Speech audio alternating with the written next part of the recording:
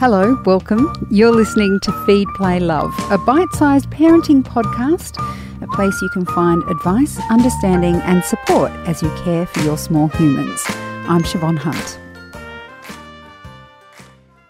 If you're a parent who feels the working world is not set up for raising kids, this year's federal election is the time to make your voice heard. The Parenthood are lobbying politicians to agree to 1 year of shared paid parental leave and universal access to early childhood and outside school hours care. Imagine the difference those things would make, not just to your own family life, but to the future of your child. Georgie Dent is the Executive Director of the Parenthood, and I should mention the Parenthood is an advocacy group for parents. Hi, Georgie, how are you? Hi, I'm well, thank you. Thanks so much for having me. It's a pleasure. Now, I've mentioned the policies you'd like to see politicians to commit to just then in the introduction there. But could you actually paint us a picture of what family life could look like if those policies were implemented? Yes, I absolutely can. And it is a pretty compelling image, I think. And even just then when you were sort of asking that question of, imagine what family life might look like if when you had a baby, there was 12 months of paid parental leave that was shared between two carers. Imagine if when it came to deciding how and when you want to return to work, if high quality early childhood education and care was free or nearly free. And regardless of where you live and what your income status is, that your child could have access to an amazing early learning service. That, for a lot of families in Australia right now, sounds like some sort of wild utopia because it is a really long way away from what we have here. So Australia has got one of the least adequate paid parental leave schemes in the OECD. So in the OECD countries, so just over 40 countries, the average length of paid parental leave is more than 50 weeks. Now, in Australia, parents get 20 weeks at the minimum wage. That is a huge gap. And what that means is it sets mums and dads up on really different paths from the moment a baby is even conceived, sometimes even before the baby is conceived. All of our policies point towards that when a baby comes along, Dad's work life will not change. In fact, he'll probably start working and earning more, whereas after a baby, a mum's life changes dramatically and they are expected to take on the vast majority of the caring responsibilities. And there's absolutely a component of choice involved there. But the policies we have here in Australia mean parents aren't really freely choosing what works for them and their family. They're being forced to make a decision about what is the only option that they can make work. And often that is for one person to really pull back from work. Can you explain universal access? Because I think it can confuse people. It currently can mean different things depending on where you live in Australia. But also you can hear politicians saying, we have universal access to childcare. And I think what you're saying is something different to what certain politicians think we already have. Look, I think it would be a pretty brave politician to say at the moment that we have universal access to early childhood education and care. They could certainly make the argument that there is capacity for most children to be able to attend some form of early learning. But what we know is that Australia has got some of the most expensive childcare in the world. We've also got a situation where, depending on where you live, there may be upwards of 8 children for every available spot in an early learning service. And, it won't surprise people to know that it is far worse, generally speaking, in rural and regional areas. But there are also pockets really close to capital cities right around the country where families struggle to get access to the early learning service that they would ideally like their children to have. So we have got a really peculiar situation in Australia where a lot of decisions are made about limiting work because the cost is so high that they can't make it work. And just yesterday, the Federal Treasurer, Josh Frydenberg, was saying that, the dignity of a job is so important because that's how people can provide for their families. And that's what, at the moment, is impeding lots of families from being able to provide for their children in the way they want, because even if they have a job, the cost of care is so high that it doesn't make sense for them to work more than 3 days a week. And so they don't. So when we talk about universal access, I'm saying imagine early learning was like primary school. If you've got a child who's turning 5 or 6 in any particular year, there is a spot for that child at the local primary school. Now, it doesn't matter if that child's parents are millionaires or they've been unemployed for 10 years. There's still a spot for every child. And that's really the frame we have to start looking at the early years through. Because the other thing that we know is that the ages between 0 and 5 are the most richly formative time in a child's life. So what happens in the early years quite literally sets children up for either lifelong advantage or lifelong disadvantage. And children who attend high quality early learning and care go on to have improved educational, social, health and economic outcomes over the course of their lives, which is why this is such a sort of powerful reform that we should absolutely be demanding at this federal election, because it is something that would not just create jobs and increase productivity because it would enable parents to work more. It would also generate employment in the sector itself, but we would also be setting children up for success. And whether or not you've got children yourself, we all stand to benefit from a future in which as many children are supported to thrive as possible.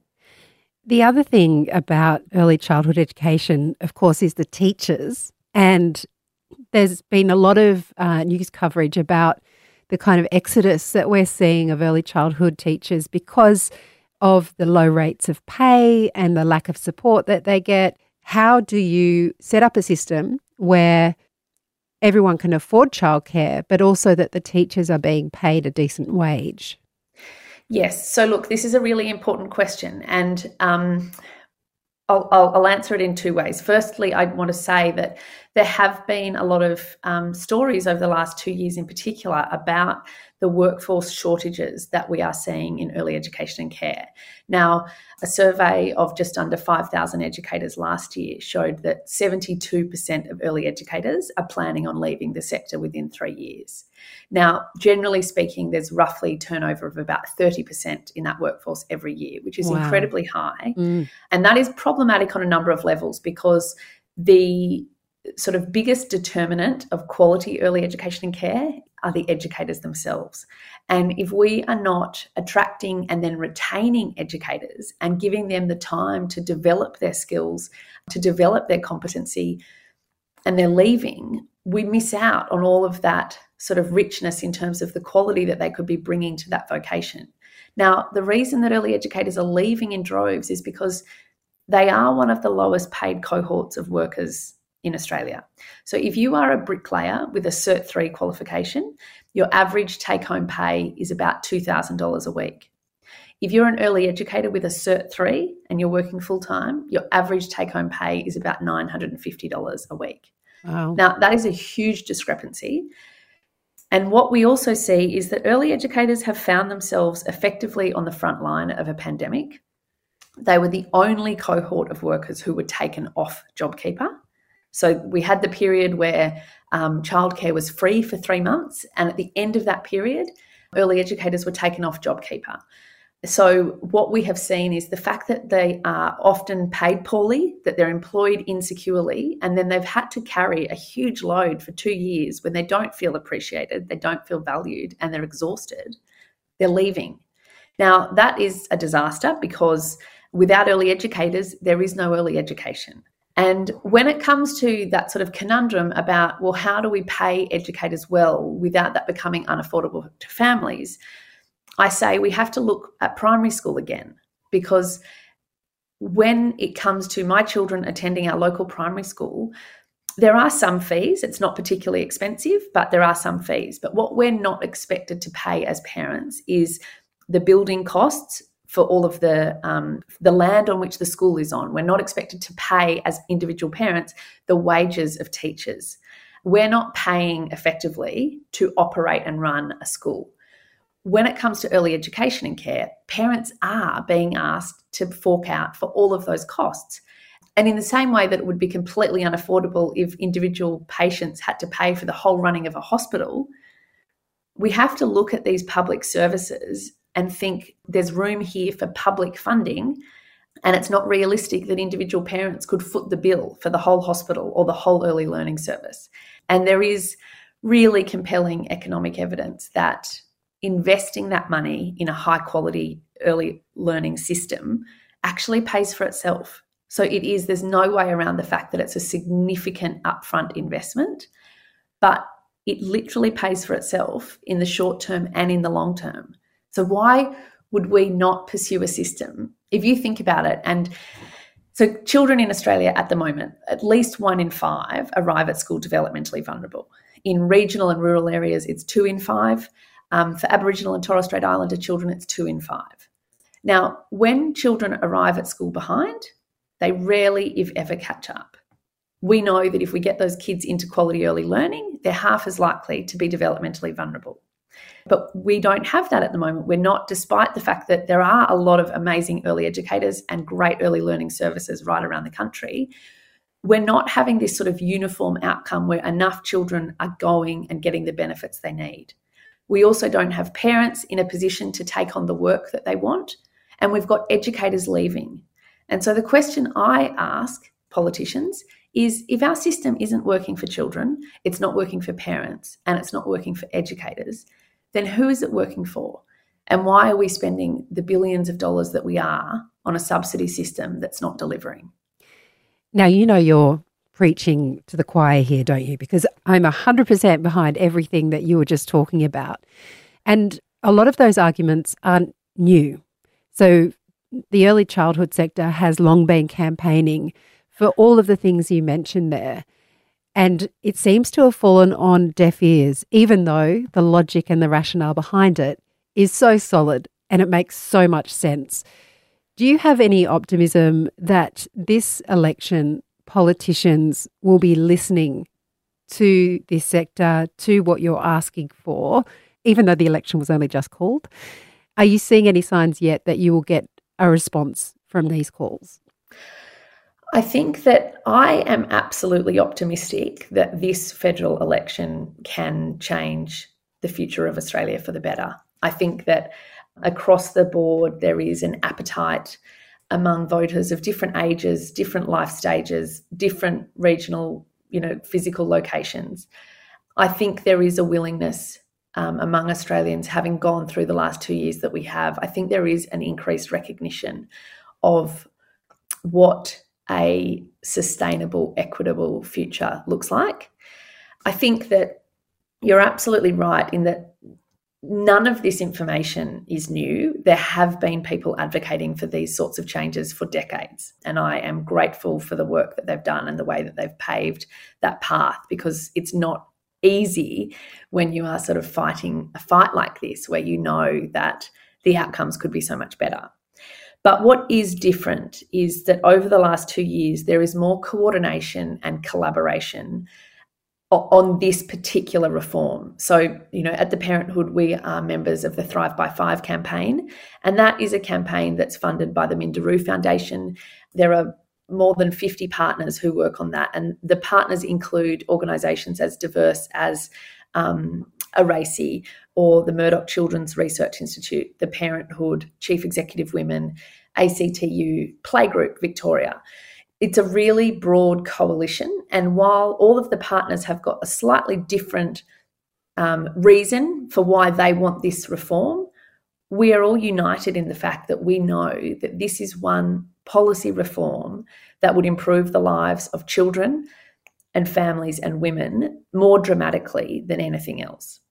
And the size of that campaign and the coordination among all of us in that, I think, has brought us to a point where the coalition, the federal coalition, did in the 2021 budget, they did put down an additional $1.7 billion. And now that went into the two-child situation, sort of appeasing the pressure point when you've got 2 children under 5 in early learning. Now, anyone who's ever had a period of time when that happens, it is eye-wateringly expensive, and relieving that pressure is welcome. Now, look, I'm sure there are lots of people that would like to take credit for that, but I am absolutely confident that the Parenthood is part of the picture that led to the federal government thinking we do need to put some more money into early education and care. Now, Always welcome additional spending, but my issue with that particular change was that it would benefit 250,000 families to a small extent, but there are 750,000 other families who don't get any benefit at all. And therefore, I would say, let's look at the efficiency of our spend. And if we're putting more money into a subsidy system that over the last decade has just really consistently seen prices increase without any corresponding increase in educators' wages, without any huge improvement in affordability for parents, without any uniform increase in child development outcomes, then why are we throwing money at the same thing and expecting a different outcome? I am optimistic, though, because in the October 2020 budget reply speech, Anthony Albanese, the leader of the Labor Party and leader of the opposition, pledged to, if he was to become Prime Minister, he would want universal access to early childhood education and care, and likened it to a Medicare scale reform. Wow. Now, the Labor Party have committed to a number of immediate changes to the subsidy that would make a fairly significant difference in affordability to families. And actually, if you have children in early learning, I definitely recommend there's a website called kindycare.com.au, and they have got reviews from parents. They've got up-to-date fee information of, I think it's about 90% of all early learning services in the country.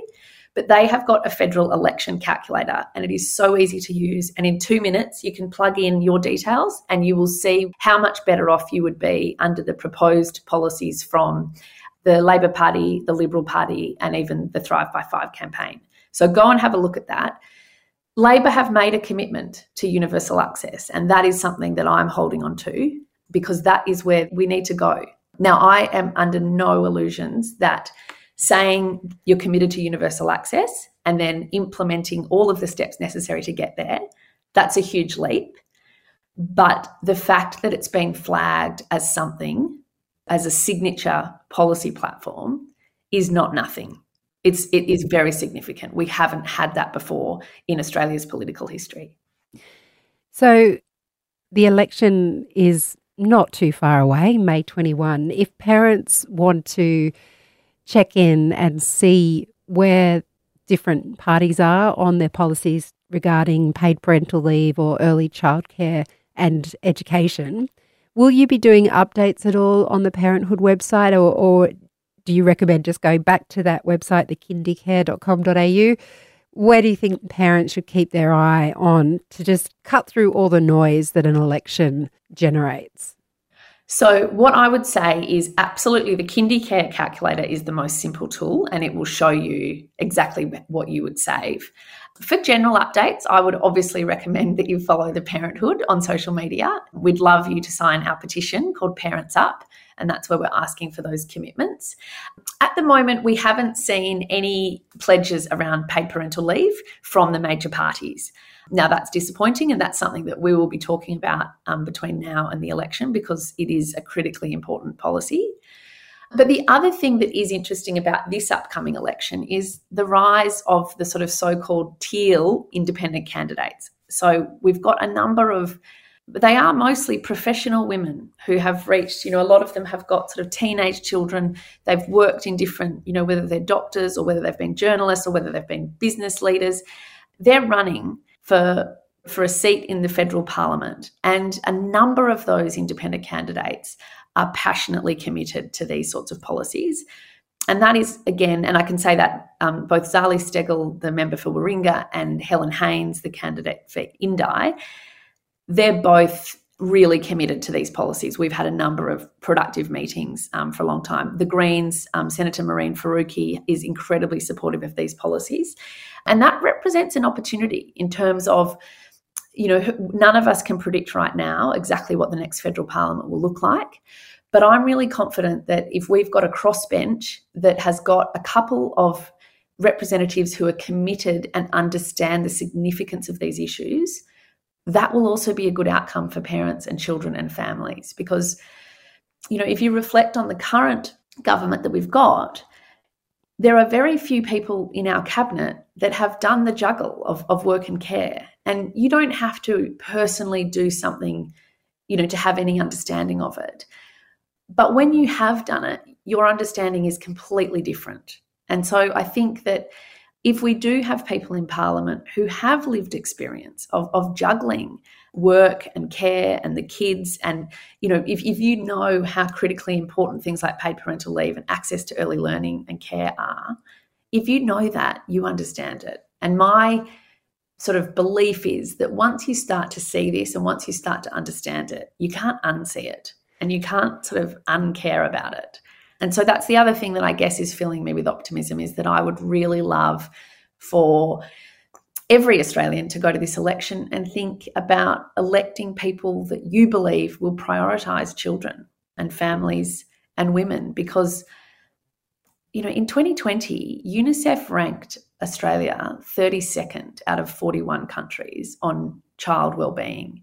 Wow. And it actually specifically called out the fact that we're failing to deliver consistently good outcomes, mental health, educational, social outcomes for children. Now, most people who discover that are shocked because, you know, Australia, we know, is a wealthy country. How could it be that a country as wealthy as ours, that's supposedly as fair and caring as ours, could have a situation where child wellbeing is lagging so badly? It's not okay, and we can't ignore that any longer. And this election is an opportunity to vote for a better deal for children, for parents and for women. Well, Georgie, I think you have just given me more optimism about this election than I had before. So thank you for that, and thank you for all the info, and thank you for speaking with us today. That is absolutely my pleasure. And I hope that the optimism is well-founded. I think we can make it. I think the thing is we can make it well-founded. I think if we all vote intentionally and mindfully about the kind of leaders that we want in Parliament, I am optimistic about what's possible. That's Georgie Dent. She's the Executive Director of the Parenthood, and we'll put links to KindyCare and to the Parenthood in the notes of this episode. I'm Siobhan Hunt. I hope you enjoyed this episode. If you did, please rate and review us so we can reach and help even more parents.